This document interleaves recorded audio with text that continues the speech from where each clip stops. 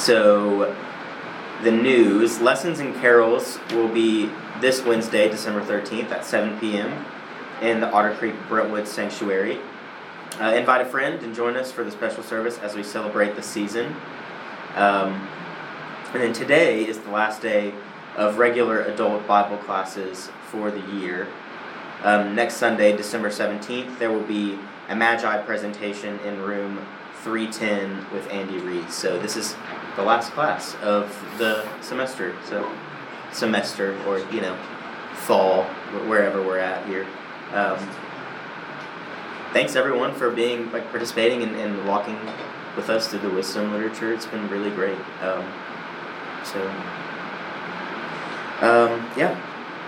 Let's pray and then we can get into class. So,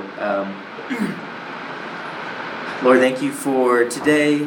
We thank you for the people in this room and for their willingness to be here and to participate. We thank you for Steve and his willingness to lead. Guide us as we talk about wisdom. Be with us and teach us and draw us closer to you and closer to Jesus. And we thank you for him. And in his name we pray, amen.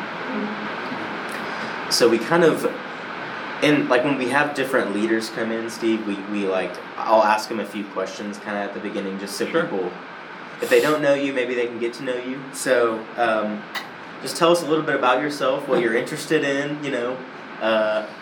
what things you like, Wow. Well, one thing that has been interesting in my life is I've had a 38-year relationship as an employee of Otter Creek's.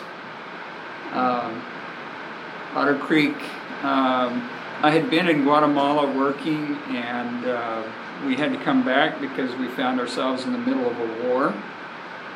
And so we spent a year and a half here, and at that time, Otter Creek chose me as one of their missionaries, and then I went back with my family, my wife, and we spent 5 years in Belize doing a malaria program and starting churches, and then we moved back to Guatemala and started working there, and then in 2021, we came back unexpectedly. My 12-year-old daughter was kidnapped and rescued, and that brought us back here. And then I was asked to be the missionary in residence at Lipscomb for 20 years, which I think I hold a record as far as a missionary in residence goes.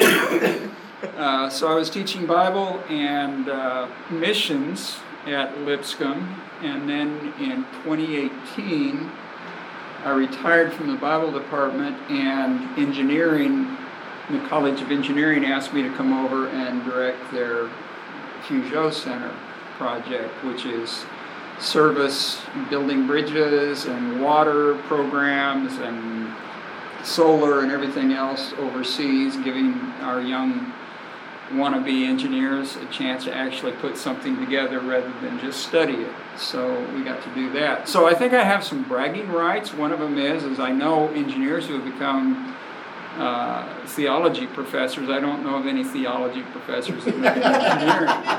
So yeah. Well, and the good thing is they don't ask me to do math. So that's kind of our. Most of my married life, I've been married to my wife now for 41 years. And, well, actually, this would be, 43 years. A good chunk of that was working with and in Otter Creek in so many different ways. And now we live in Nashville. I have 3 daughters, and they're married, and I have 7 grandkids. And I'm recovering from a full day of working with or being with those 7 grandkids yesterday. So, in fact, my wife's not here because she came down with a cold, probably from the grandkids. Mm-hmm. So you are now currently an elder with us as well. And now I'm currently an elder. Which, So you haven't really done a lot in your life. No, I haven't done a lot in my life. I'm you were talking about, engineering and theology professor, right? So, like, how do you see those, like, how are they related to each other? Like, how does theology inform engineering and maybe vice versa? Well, I think every single vocation that we can be called into is something that I would say an engineer who is a disciple of Jesus is as effective in the kingdom of God as somebody who gets called into preaching. Or I think vocation is something that God calls us into, and we have a choice of making that something that works in the kingdom or we don't. And so it's created some really wonderful opportunities for me. Right now we're doing water projects in Guatemala, and we'll provide water for a village of 700, 800 people. And of course, I think most of you know Kevin Colvette. Kevin's pretty heavily, usually when I'm there, he's there. So it's a good thing because he knows how to put the water projects together. But we get these opportunities like corporations like Garney Construction, which is a huge corporation. It's 2,000 engineers all over the United States for water. And then all of a sudden they get interested in what we're doing and fund some of our projects in Guatemala, and they'll send engineers down. Some of them are believers, some of them aren't. But I kind of like being subversive and having engineers who are not necessarily believers, but then they're working in the kingdom of God, doing things that are good for the world. Sure. So, and it really leads to a lot of really interesting conversations. I bet. So that's how I see those two things Totally blending together. Yeah, it reminds me of like one of the first people in Scripture, and I might have said this before at some point in this class, that is told to be filled with the Spirit of God is, well, Joseph for one, but then it talks about like one of the craftsmen for the tabernacle, actually, right? Yeah. And so it reminds me of like the call of the first command for humanity is to be fruitful and multiply and to rule over the creation. And so kind of like, humanity is building something and spreading Eden, right? And like engineering is like kind of like bringing order into like the world. So that's kind of what it reminded me of. Like while you were talking, I just think it's really cool. Yeah, it's kind of nice, and it's always exciting because I mean, like doing the water projects. You're doing those in poverty areas that are pretty neglected, and you realize that some of those people that you're doing this for, and I should say we do it actually with, because they're the ones that have to do all of the labor. Sure. But to realize that there's going to be some of those kids that grow up to be alive and healthy because of the fact that we've cared enough to do that. So that's one of the great enjoyments I get out of life. And then the last question before we jump into kind of the proverb that the proverbs that you're gonna be sharing with us is so you kind of talk about how Otter Creek chose you as a missionary, right? So, but why did you, I guess, choose Otter Creek as well? What about this church? Why are you here? Why are you an elder? Just kind of like, what about Otter Creek is a place that you want to call home? I think the thing that has impressed me about Otter Creek is, and I mean, it's a royal mess, like every single church is. You can't avoid that because we're all humans. But the leadership at Otter Creek has always been willing to tackle difficult things and talk about difficult subjects. And we might not get it all right. We probably don't. We're trying to figure out what the mind of God is, and sometimes the mind of God is so much farther beyond us. I still think Jesus is 2,000 years beyond us as far as trying to understand what his calling is and how we fit into it. But I like the questions. I like the camaraderie. I like the brave idea of tackling subjects that are not easy to tackle, and that we don't necessarily. It's not going to be easy to come to an answer. And the fact that in my years in Guatemala, especially with my family, we had our ups and downs, our struggles and everything else, and Otter Creek was there backing us up the entire time and helping us to get what we needed in order to survive. So that's great. So we can. The floor is yours. You can kind of lead us where you wish. Well, I chose Proverbs 24, verses 3 through 6. This is the New International Version, but it says, "By wisdom a house is built, and through understanding it is established. Through knowledge its rooms are filled with rare and beautiful treasures. The wise prevail through great power, and those who have knowledge muster their strength. Surely you need guidance to wage war, and victory is won through many advisors." I've always understood this as a metaphor for marriage. But it could also be a metaphor for building a community of believers together. And I think one of the things that, how it affected me was, I didn't get married till I was 28 years old, and I have a legacy that I have received from my parents.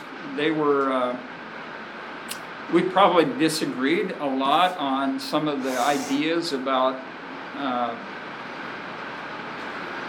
specifically about the churches of Christ, maybe, and some of the struggles and things and all of that rightness. But one of the things that, there were two gifts that my parents gave me that I have never forgotten and I've always lived in. One is it was obvious to me that my parents loved God. That was never a question. There wasn't inconsistency in the sense of the way that they lived their lives. They were imperfect and they had their issues and struggles and things, but I knew that they loved God. And that gave me an anchor or a base on which I could build my life. The other thing is I never in my entire life ever thought, oh, my parents are going to separate. And again, that was for me a great amount of stability. I know many other people don't have those things and they can still overcome them. But for me, that was one of the foundations in realizing, as I read this, that leaving a legacy in our lives is something that has to be intentional. And it starts with what you become. In my marriage, as we were going along, we had a lot of struggles, and especially my wife was from Guatemala. She had a different family that was from mine, so the dynamics were very different. She had an alcoholic father that was very violent, and that created all sorts of things that I had to get introduced to and realize and work with as far as where she was at in her relationship with men. And she had to adjust to a lot of weird things about me. One is I avoid conflict if I can, and that worked for a few years, but then getting much into life and working with churches, I realized that sometimes you can't avoid conflict, and it's better to approach it at the beginning than try to fix it when it's all messed up. So I think just general life gives you wisdom to know and to mature and grow and do things that you didn't have the tools to do before. But for me, the understanding of this wisdom has to do more with letting God teach us how to love, because I don't think we know how to love very well, and it's in our relationship with God that we learn what it means to love, how to be sacrificial, how to give. I think the other thing that was so important for me is to learn how to forgive. And forgiveness is one of those things that's really interesting, because what really helped me in some situations that were very, very difficult was to realize how many times I failed in my relationship with Jesus. And that if that is something that Jesus forgives me, then that implies how much I need to exercise forgiveness to others and mercy. And one of the things that I think that comes out of this is the only person I can change in life is me. I can't change something in my wife. I can't change something in my children even. They become their own persons. But what I found is, part of wisdom, I think, is learning to, even imperfectly and certainly making a lot of mess ups, if we strive to be the people that we believe God is moving us towards, then that creates ripples all over the place and allows people to make changes that they might. I remember one time my wife Magda and I were going through some really, we did some dumb things. I was directing a medical program in Guatemala and I was running all over the country doing all sorts of things. I was also a leader in the church, and we had 3 or 4 other things that we had going on, and I didn't realize it, but I was burning the candle at both ends. We were leaving at 6 o'clock in the morning, coming back at 7, 8 at night, and my kids were getting neglected. My wife we were both getting irritated about each other and all of the struggles because we weren't actually spending enough time working through things. And there came a point when we had to confess that in front of the congregation. And that was hard. It was really tough. And we actually came back on a furlough.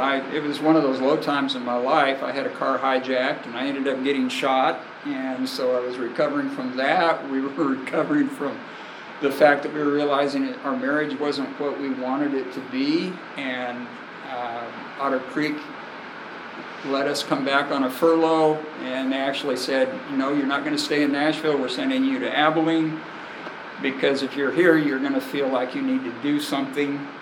And so we went to Abilene, got marriage counseling, and I took some courses for a semester, and then they sent us back to Guatemala. And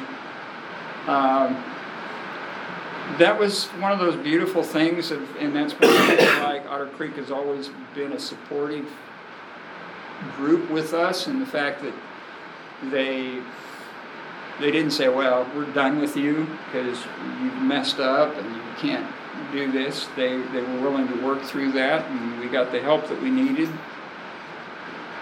And so for me, these verses in 24 are really important. What's interesting to me is in the last verses, it's talking about going to war and you need counsel. Well, I think going to war can be a metaphor for a lot of things. Sure. And it seems like, especially for us here in the United States, it's so hard to ask for help when we need it. And yet that is the very thing that can strengthen our relationships, our marriage, that can actually change us, is when we seek to be found and expose the secrets that we have in our lives, and those secrets then lose power because of the fact that we're working in a community together. So it's not, I can't say there's anything in my life that I actually planned out that turned out exactly like it was supposed to. But what's interesting is I moved to Guatemala to work there, found ourselves in the middle of a war.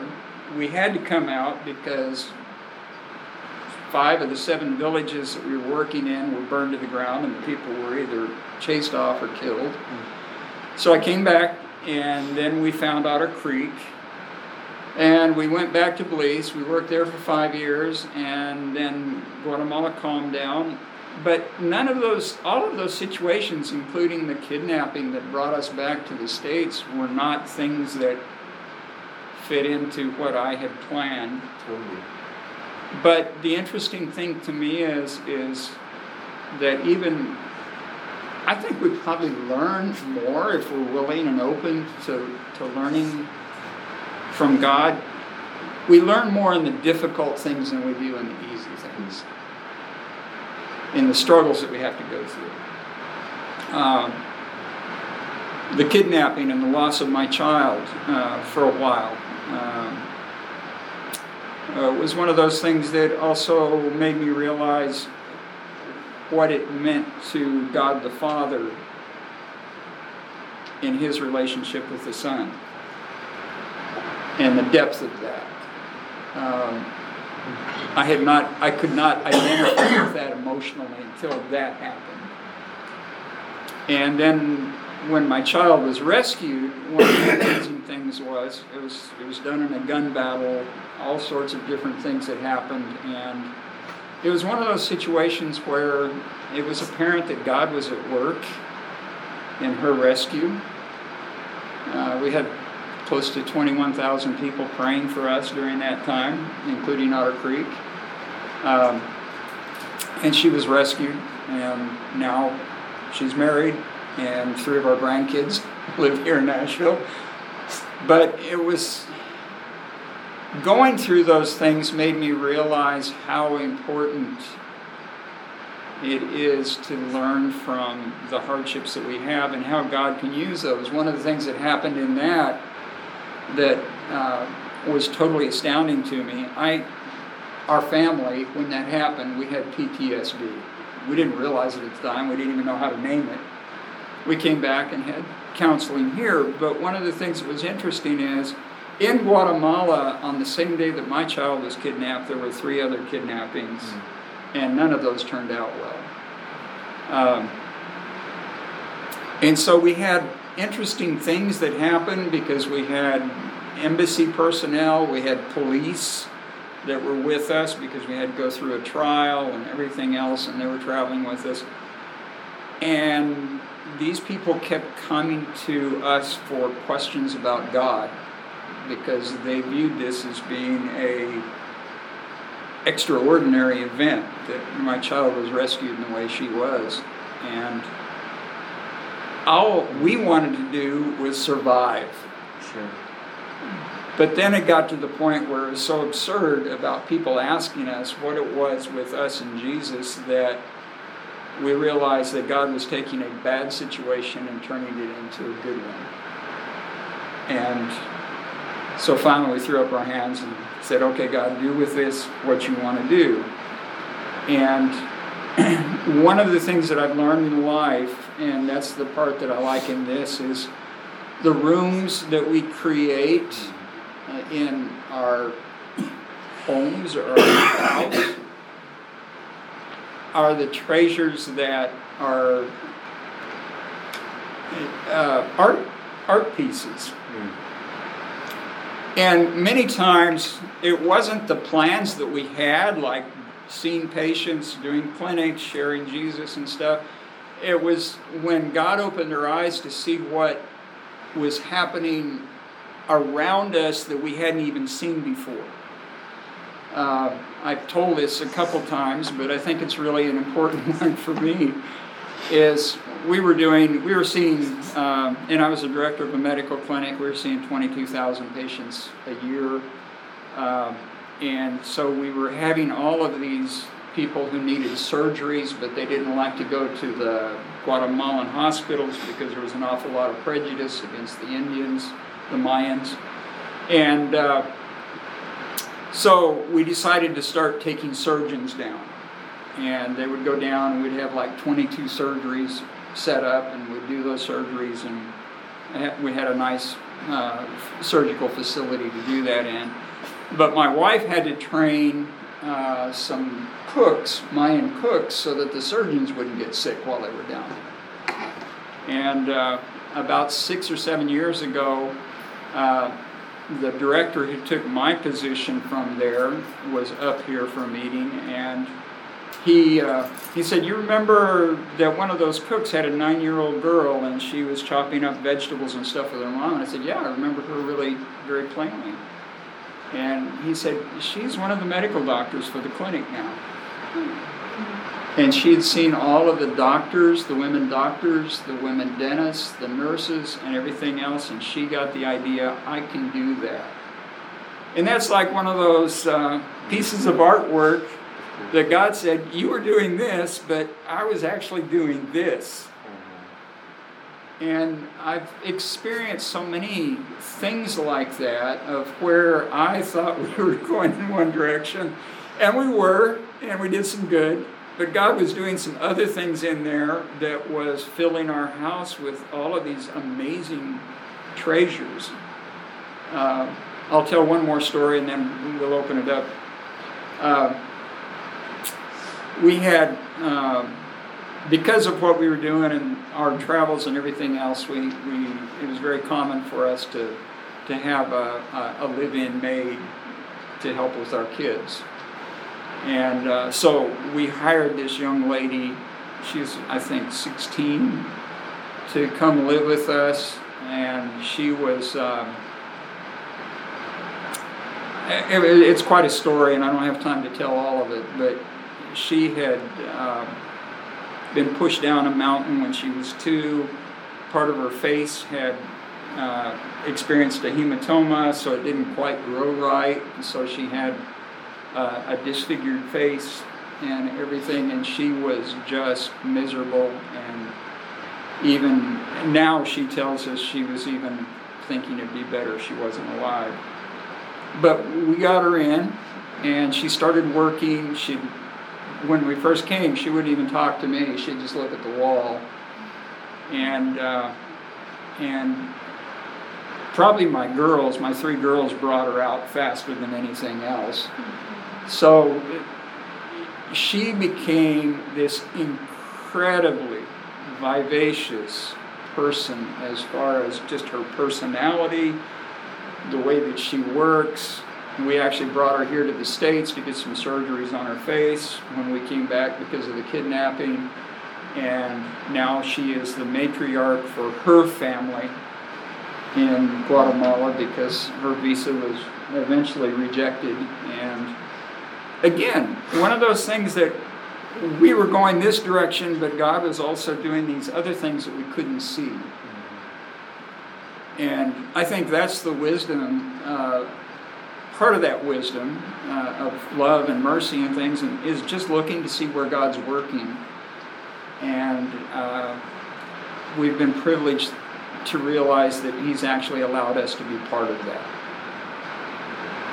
And I think having that direction in life of just being open to where God is working, open to confession and growth, and realizing that the only people that we can possibly change is ourselves, has blessed us greatly and has created a house with a lot of treasures in it. Some of them we haven't even seen yet. Sure. So anyway, comments, thoughts? Well, I have one question, and then we'll toss it.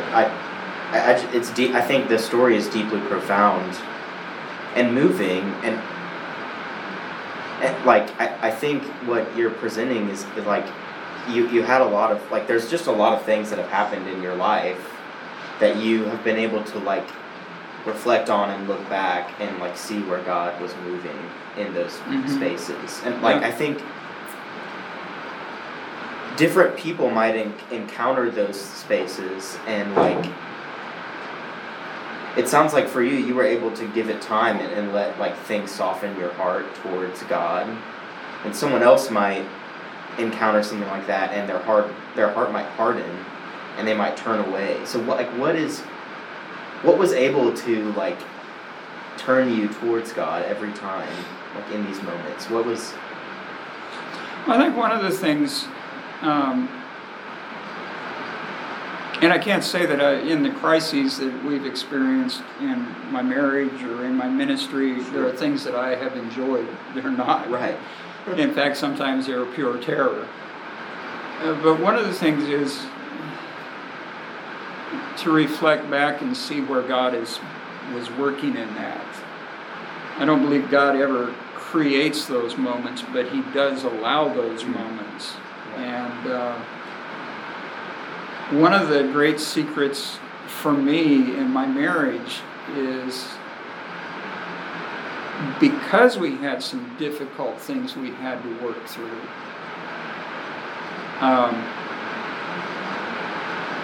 And we were willing to work through them, both parties. It has made our marriage so much deeper than if we had ignored those. In fact, it had the potential of actually causing us to split, a divorce. And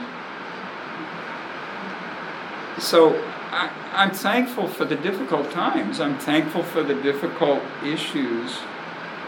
I'm thankful for confession. I'm thankful for realizing how God can actually take imperfect lives and make them into,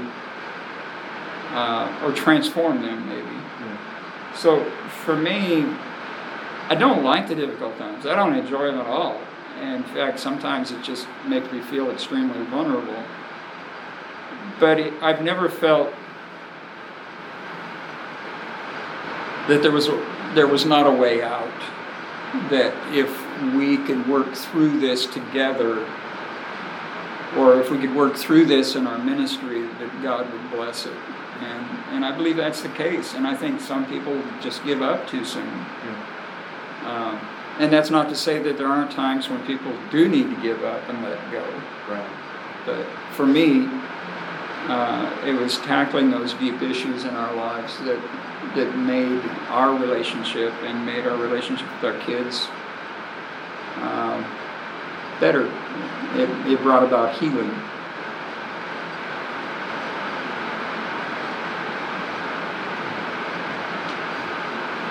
How do you think you found balance during doing what I assume would be kind of an all-consuming career in ministry, with family stuff, whether it be wife or your kids? Learning to let go of things. I think part of it was the realization finally that it wasn't dependent on me, it was dependent on what God was doing in the world. And there are points where He would invite me to come in and work with Him, but it wasn't on my shoulders. And I probably didn't do it very well. One thing I'm thankful for is kids grow up in spite of us and turn out pretty good. But one of the things that, and especially now, is I'm 71 and aging and realizing is learning to let go of things and hold them lightly. And the beauty of that is realizing that even the stuff that you're doing, that God is going to raise somebody else up to do what you've done, and that you're part of it, but you're not all of it. And that has helped me.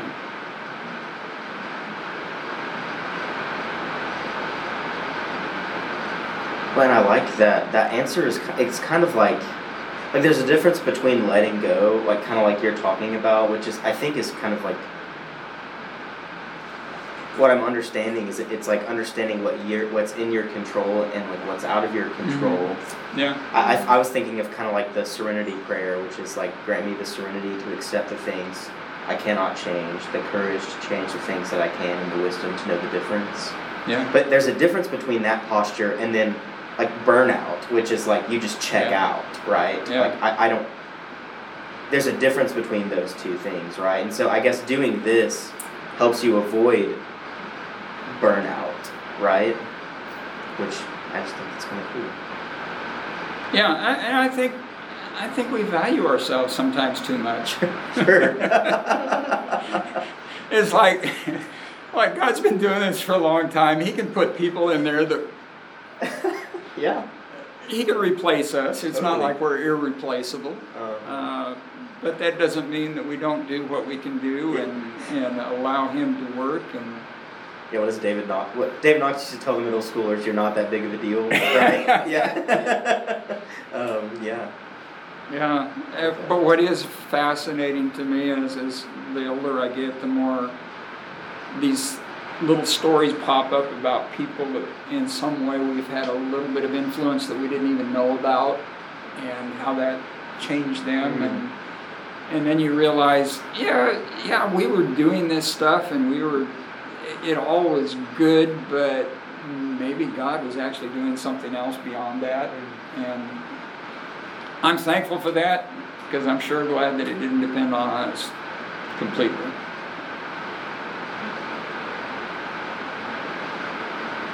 Because that's too heavy of a burden to carry.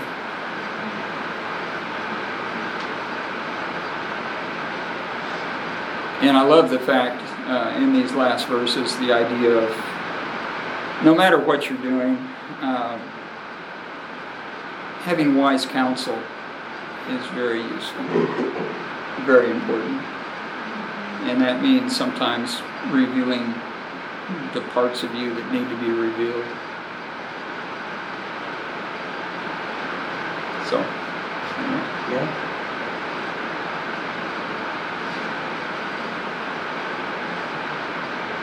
I have another question, but I wanted to, if other people have questions. So, speaking of the wise counsel verse, surely you need guidance to wage war, and victory is won through many advisors. Like, as a therapist, often we try to, like, I work in therapy, and so like helping couples, kind of like premarital couples or just couples in conflict, right? We try to help them see that their fight is not necessarily with each other. It's with kind of like the dynamic that's between them. We're trying to like externalize the problem from between the two of them, and like, you know, people are not the problem is the problem. That's kind of one of the sayings that we have, right? So I'm wondering, like, shifting maybe, because a lot of couples think they're waging war against each other, right? But maybe they're waging war against, like, I mean, Paul would say, like, our fight is not with flesh and blood, but it's like with the principalities and the powers of this world, right? So, like, I wonder if just the idea of going to war together as like a couple, or like a partnership, seeing you guys as partners instead of enemies, I guess, is that, like, yeah. What is your experience with that? Well, until we moved back to the States, and of course now my wife works in Cool Springs and I'm over at Lipscomb occasionally and semi-retired. Our ministry was a partnership. We were always working together. We did different things when we were working together, but it was always more we complemented each other as far as what we were doing. Yeah. She was fantastic with children. I worked a little better with adults, and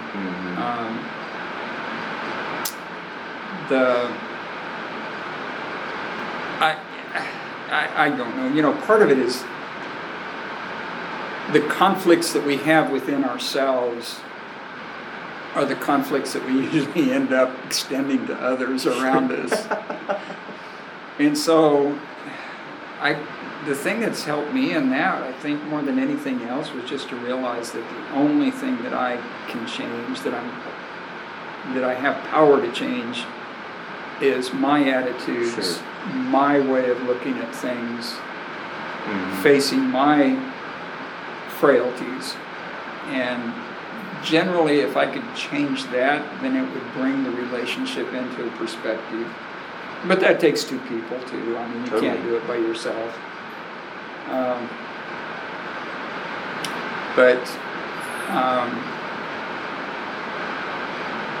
I think probably most conflicts in churches or anything else, sometimes it's not the conflict itself, it's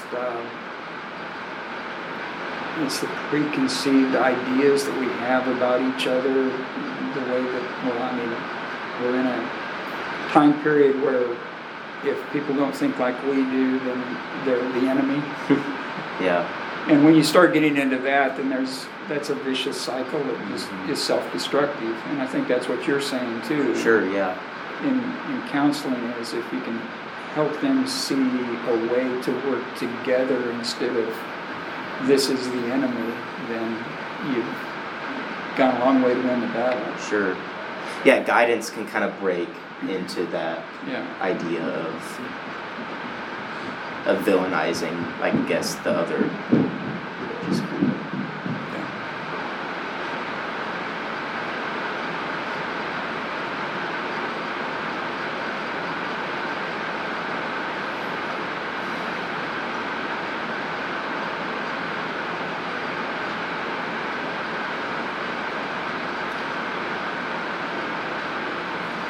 How are we doing on time? Oh, like, does it end at 45 or 50? I think it's technically 45, but we're pretty loose in here with the let out. I also don't hear people in the hall other than Right. So we got just like a couple minutes if there's any last thoughts or questions.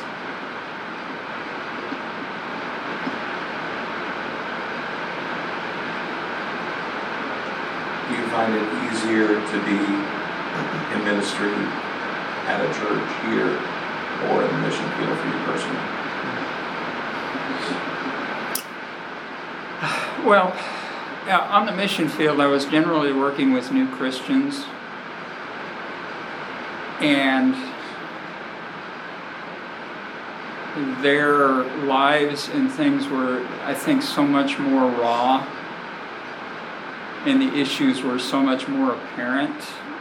And I think the difficulty here, and I was with a group of elders praying through the 300 and some prayers that we asked for last Sunday, and there's an awful lot of hurt in this family, and usually with first-time Christians, it's that hurt that's driven them to look someplace else, and so it was more apparent and easier to deal with.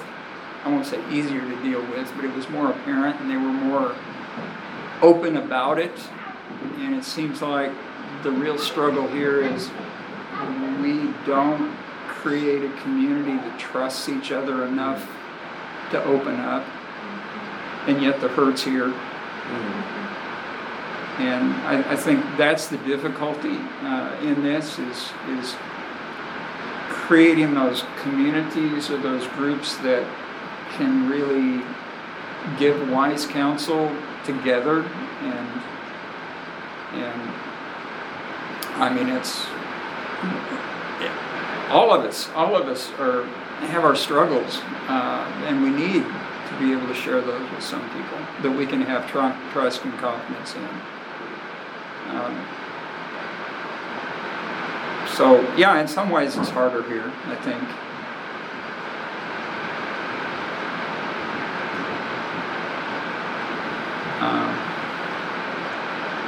But Satan's at work everywhere. Totally. Presents in different ways. He presents in different ways, but it is more difficult, I think, when you have people who have lived in a whole Christian environment all their lives, but it really hasn't penetrated in the sense of actually trying to be called into discipleship.